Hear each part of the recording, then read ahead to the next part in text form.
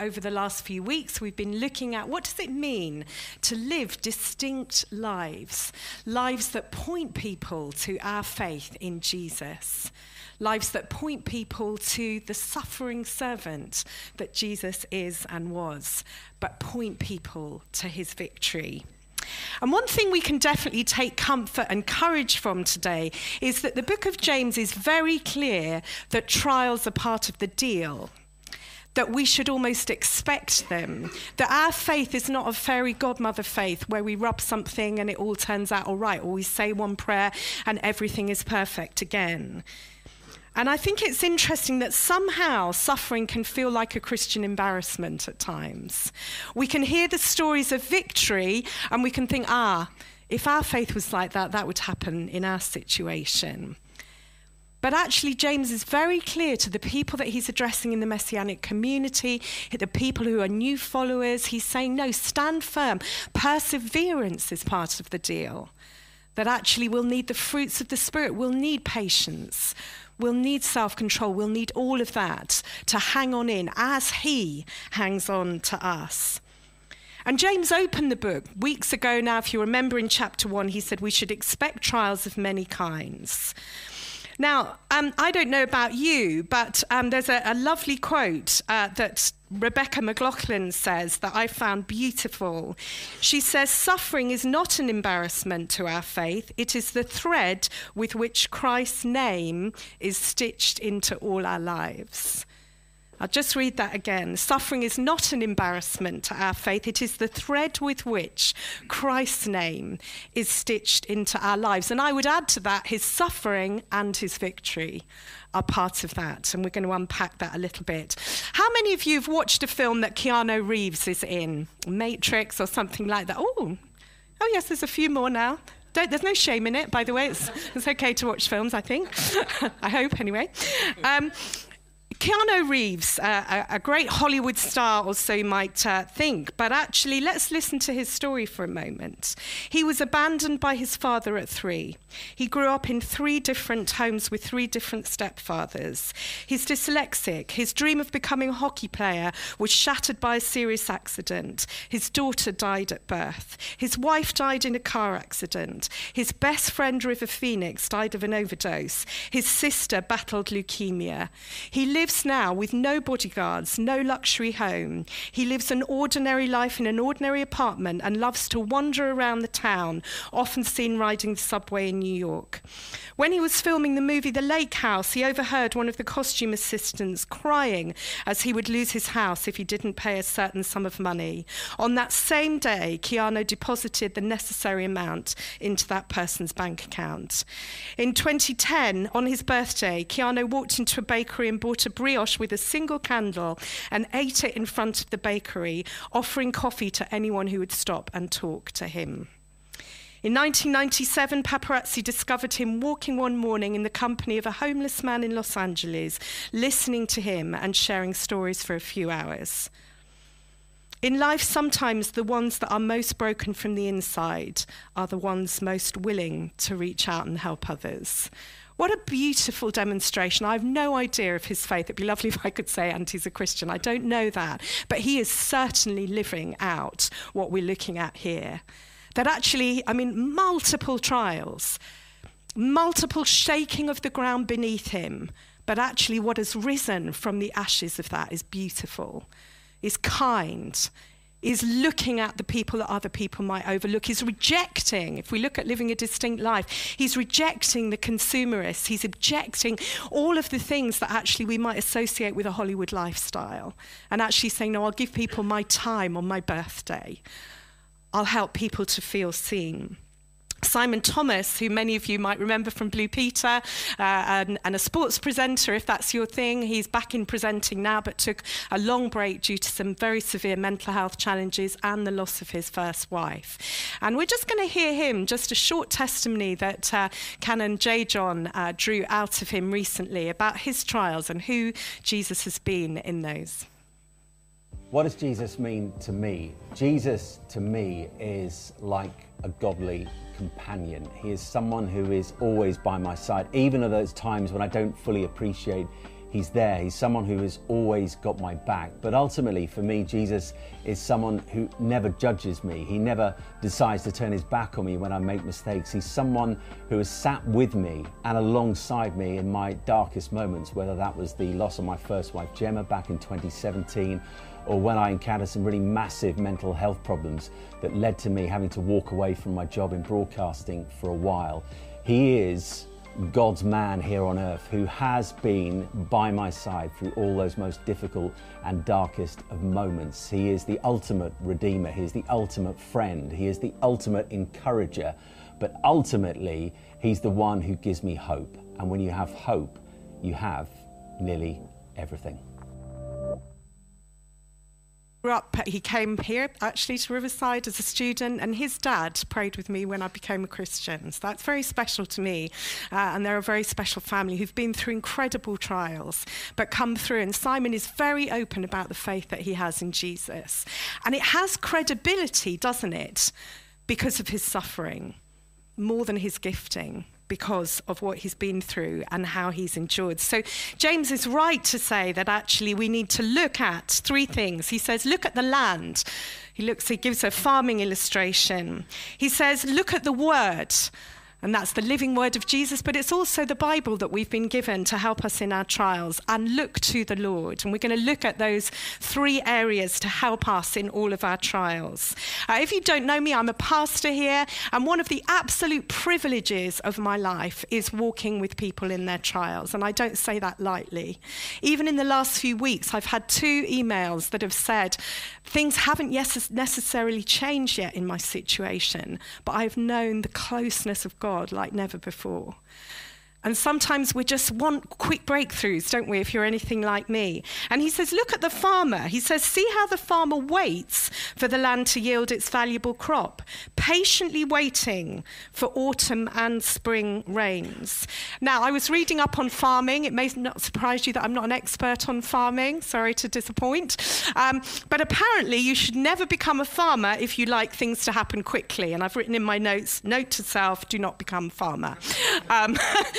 Any of you who know me will know I like things quick, and I find it hard to take it slow. So I will not be becoming a farmer unless the Lord leads me to that. But no crop happens overnight, I do know that much. And no farmer, as we heard last week from Tim, has control over the weather.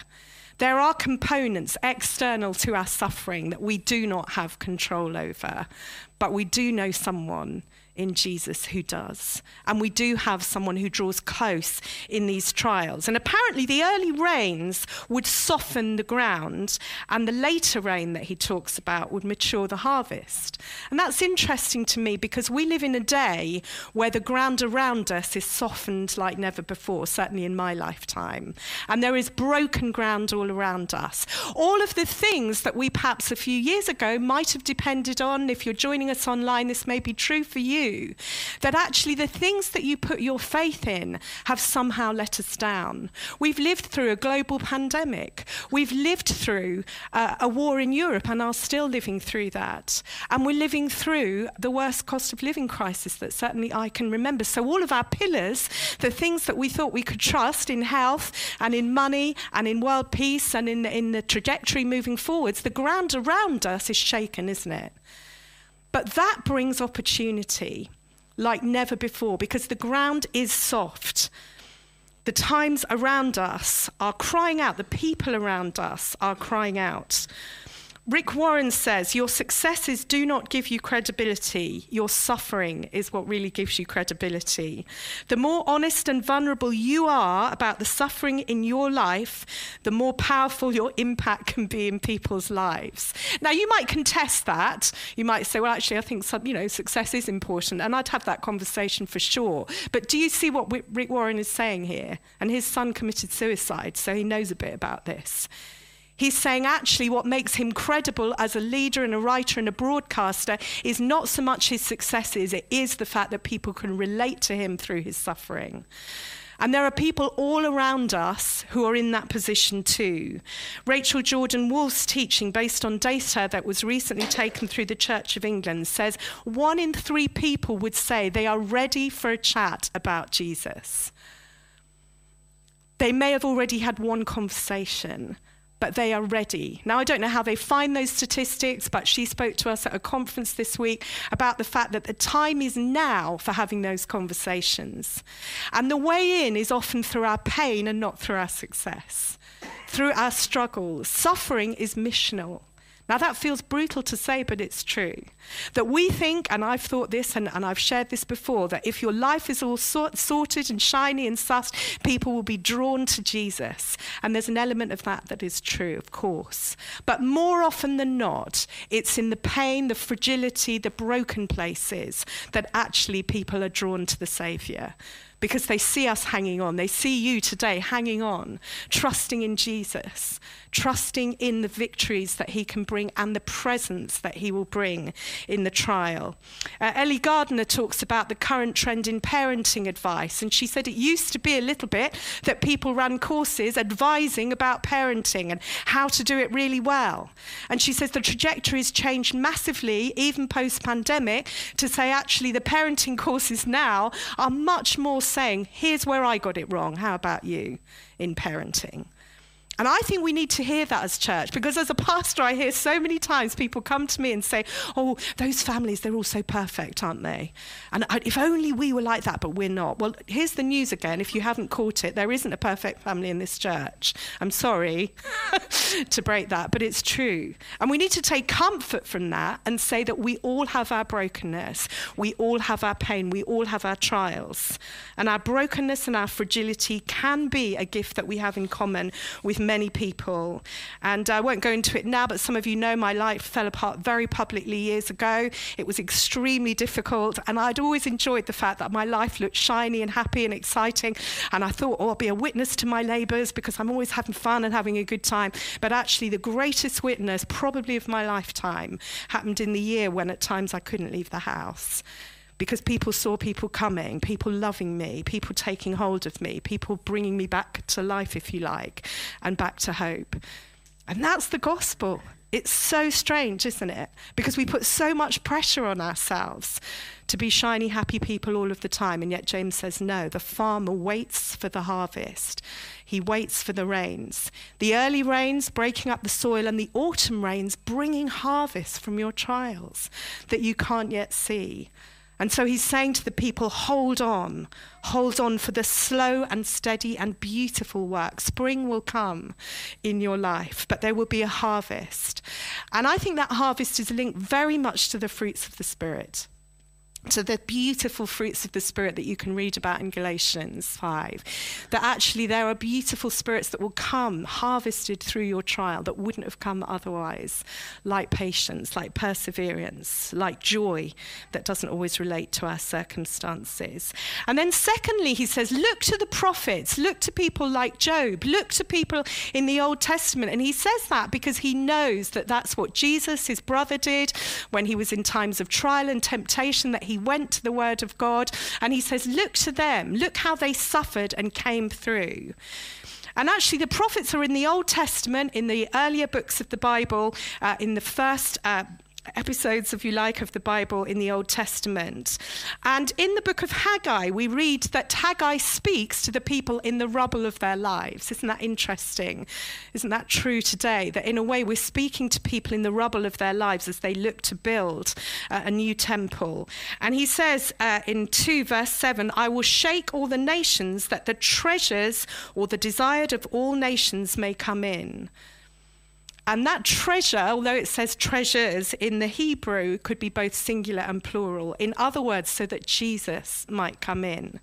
He is shaking our world more and more, but Jesus will be revealed. And I see that already. I don't know if you see that already. We certainly saw that as church in the pandemic, that people came to know Jesus in their times of trial. When the treasures of your heart disappoint, take hold of the treasure of all nations. That is Jesus. Paul in Hebrews says, once more I will shake not only the earth but the heavens, so that what cannot be shaken will remain. What is remaining in your life at the moment? Because we're all a bit shaken. But what is remaining? The beautiful things that are remaining that you're clinging to the word, clinging to our prayer life. Martin Luther King, when he faced all of the riots around racism and became one of the great ambassadors to look at that, he said these beautiful words as he left one of the times where he had spoken for peace. So this is our hope. He's talking about Jesus. This is our hope, and this is the faith that I go back to the south with. With this faith, we will be able to hew out of the mountain of despair a stone of hope. With this faith, we will be able to transform the jangling discords of our nation into a beautiful symphony of brotherhood. With this faith, we'll be able to work together, to pray together, to struggle together, to go to jail together, to stand up for freedom together, knowing that we will be free one day. I mean, boy, was that man gifted with words. But you see Jesus running through what he's saying. You see the passion of someone who's seen the struggles of his people and wants to say there will be a day when you'll be free, but let's struggle together. And that resonates with the gospel of Jesus, that one day we will be ultimately free, united with him in heaven. And the stone of hope he's referring to could well be what Daniel speaks of when he's interpreting a vision for the king in the Old Testament. And in that vision, the idolatrous kingdoms of this world are prophesied that they will be smashed by a small rock cut out of a mountain, which then will grow into a mountain of justice and peace that will fill the earth. And again, that's pointing to Jesus, to his kingdom, the kingdom that even if you have the faith of a mustard seed, Jesus said, will grow in your life and will grow in our world. And I really, really long for us to take comfort in the fact that however small and faltering and mustard seed-like your faith might feel in your trial, he can do amazing things just with that kernel of faith. There is no doubt in my mind that he chose a mustard seed as an example of the kingdom spreading for a reason. That if you're hanging on by a thread, as many of you are, that actually justice, peace can grow and fill your heart and your home and your life. He talks of a kingdom that will never be destroyed, that will keep growing. Patient endurance. And Jesus himself in the Beatitudes said, blessed are you when people insult you, when they say all kinds of things about you. Rejoice and be glad, for great is your reward in heaven. For the same way they persecuted the prophets before you, trust what the Lord will finally bring about. And certainly if anyone knew about that, it's Job, isn't it, in the Old Testament as well. And he gets a mention from James. Job, the one who is known for his suffering in so many ways. But actually, in the book of Job, and it's worth a read if you can stay with it, God is always at work in the unseen places. He's at work backstage, underneath, if you like. He's doing things that Job can't see. All the time he's through the trial. And Job has his comforters. And I think there's a message for us as church today, because we're all pastors ultimately here, that actually there's a message that Job's comforters say, well, what went wrong for you, Job? You know, was it generational sin? Is a bit of a lack of faith going on? Are they the kind of friends that we need or want to be in church? No. And actually, Rachel, as one of our trustees, and myself went on a mental health awareness day for church yesterday. Brilliant day, where we were being challenged about how we do better as church with mental health. Why? Because the church does not have a strong history on it. The church globally, nationally, and probably even this church, in our own experience, we can do better around mental health. Why? Because we perhaps try and talk people around. We perhaps try too quickly, not trusting the slow work, to solve it. And sometimes breakthroughs happen suddenly, and sometimes people live for years and need healing. And interestingly, part of that healing is often about the presence of God through his people. The presence of God, not the advice, but the presence of God through his people, sitting with us, crying with us, doing the slow, steady journey. And it ends well, because Job, after all of his struggles in the seen and the unseen, he says this. He said, my ears had heard of you, but now I have seen you. And I wonder if you reflect on your life and on the trials perhaps that you've been in historically, how true that is. For me, that is so true. that actually the times of trial have been the times when God has been closest, almost so that when the trial passes, you almost kind of miss the closeness, because the truth of our gospel is that Jesus suffers with us, comes into our pain and draws close to us. Even when Job, all of the things he was relying on went, but actually he found his God faithful in the end. I had a lovely mum, very funny mum, a very, very loving mum, a very wayward mother who went through all sorts of things in our life, including trying many other different faiths and divination and all sorts of quite interesting things, but quite tricky things at times. And then she was diagnosed with cancer in her 60s, and I don't know whether fought is the right phrase now, really, but she certainly had 5 years where she came through that cancer diagnosis and was well again. And I was itinerant at the time, going around telling people about Jesus. And I would always share how I believed that God was going to heal my mum, that we were seeing it through the medics and through the prayers of the charity that I was part of at the time. And I would testify and testify and testify. And then after 5 years of being declared cancer-free, she went in for a routine operation and died, really just because of a deep vein thrombosis that happened. And I was mad. And I was mad with God, and I was mad. And the vicar at the time, who was lovely, and I say that if he's watching, he came to our house, and I said, but we prayed for healing. I testified. I've been doing it nationally. I've been around saying God has healed our mum. Why would this happen as a mistake of the hospital? I don't understand. And he said, she's had the ultimate healing. I didn't smack him, but I wanted to. So well done, God. But the feeling of rage when he said that was, well, no, that's not what I ordered. That wasn't the prayer. It's all very well for you to say that, but that wasn't my prayer. Sincerely, I wanted my mum with me, and I still miss her. But actually, in those 5 years, my mum came to faith. In those 5 years, we drew closer as a family. My mum read a book by Philip Yancey about wandering and suddenly nailed her colours to the mast after years of wandering and prayed a prayer saying, Lord, I believe, help my unbelief. So when my mum died, there was no doubt in my mind where she was, that she was in heaven with Jesus. Years before, I would not have had a clue with some of the stuff she'd been involved with. I would have been concerned, put it that way. But when she died, I knew. And somebody phoned me and said, I just feel these words, Judy. Blessed assurance, Jesus is mine. Blessed assurance that her trials on this life are over. Now, Job saw things from his perspective, and I certainly learned a lot through that trial, and my theology around suffering has changed for sure.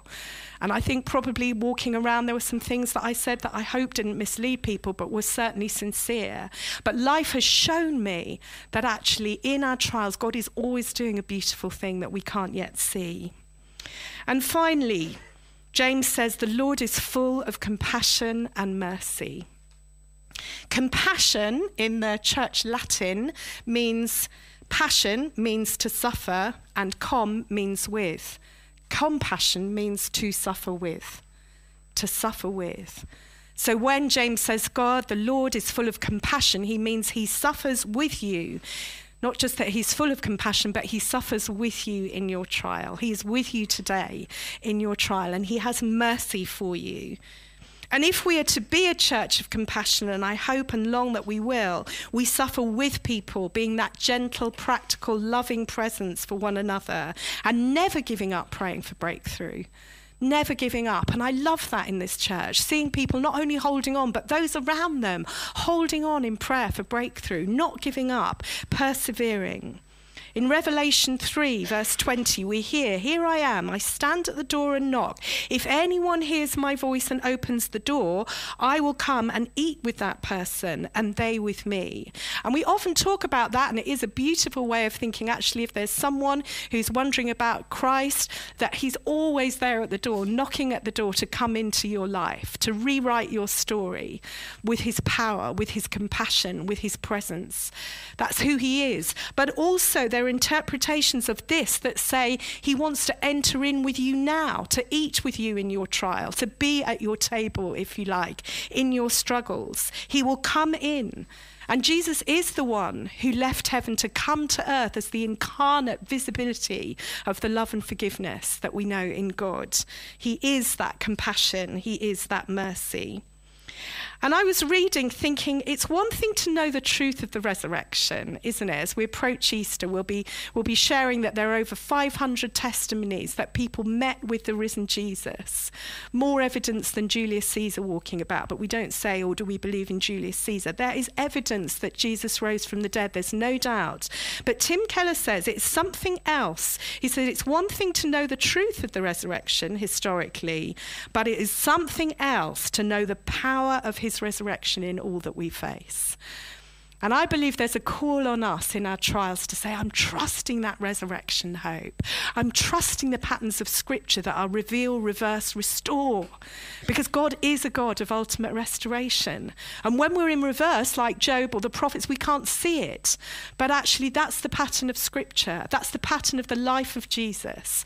That he was born incarnate to come into our mess, to come to our table, to come into your struggles. And he died for that struggle. He died for our sin. He died for the sin that have sinned against us. And he rose again. And in Gethsemane, he said, if it's possible, take this from me. If anyone understood our struggles, it's him. He said, if it's possible, take this away from me. I can't do it without you. But not my will, but yours. And then he comes in victory, that resurrection hope that you and I can know, not only for those we pray for, but for ourselves and for our nation that is crying out for that stone of hope. We're saying where all the stones around us that we were putting our trust in seem to have gone. So where do we go? We go to Jesus. And those 1 in 3 people that we talked about at the beginning, are in your lives. They're on your street, they're where you work, they're in your college, they're in your school. They're within reach of you. And all it takes is you perhaps to say, do you know, I'm really struggling today. I've prayed a lot this morning because I am struggling. Rather than, hello, I'm a bright, shiny Christian, coming in like that. No, coming in and say, actually, I'm hanging on by a thread here. I'm finding parenting really hard. Are you? That's a way in. That's an olive branch. That's something to say. But the difference is I know where my hope is. My hope is in Jesus. My hope is in his power. And our world desperately needs to hear that. We fellowship with Christ. Paul says, I want to know Christ and the power of his resurrection and the fellowship of suffering in his sufferings. The resurrection is an invasion, remaking you and I from the inside out. That's what he's doing, even as we face suffering. Psalm 118 says, the stone the builders rejected has become the cornerstone. The Lord has done this, and it is marvelous in our eyes. As we look at our global rubble, as we look at our personal rubble in our lives, the stone is here, the cornerstone, the one you can trust, the one that you can build your life on, that even in the trials will never let go of us, is compassionate, is close, is dwelling in us. So if we go back to Rebecca's quote at the very beginning, not only is the name of Jesus stitched in the story of our lives through his suffering, but so too through his victory over death. Out of the ashes we rise, we sing. And that is true of our lives, that in the rubble beautiful things will grow. Out of the rubble will come treasure. Jesus is the true treasure who is won over death, won over sickness, won over debt, won over hunger, won over loss, won over our human pain. He is our hope. He's the Lord of the harvest. There is a valuable crop coming in victory now and ever. Mags Duggan, who wrote a brilliant book called God Among the Ruins, which I'm just discovering, says, biblical hope is not an escape from reality. We are in it rather a springboard into the courage to face our reality with confidence that God is present and active and doing something that we may not understand now, but which one day will be fully revealed in all of its wisdom. And as we come to a close, we really want to encourage you today to go for prayer. We have a brilliant prayer team here, or there may be people that you've come with, that you just need that strengthening of your heart today, that reminder that hope will come again, the reminder that actually the spring rain will be followed by the autumn rains, the maturing of the crop, the precious gifts in your trial that we don't yet understand, that we can't yet see. And that as you're holding on by your fingertips, some of you, he's holding on to you. I always think of Superman with Lois Lane, when he gets caught, if somebody's got you, who's got you? That's a terrible explanation, ignore it. We'll finish instead with the words of J.R.R. Tolkien, a little bit more upmarket. Because in this, we hear an amazing kind of captive picture of heaven, that Sam has, where all of the things in The Lord of the Rings, where he's seen all of his plans fail and everything that he tried to do go wrong, we read this. The beauty of this smote his heart as he looked up out of the forsaken land, and hope returned to him again. For like a shaft clear and cold, the thought pierced him that in the end the shadow was only a small and passing thing, that there was light and high beauty forever beyond its reach.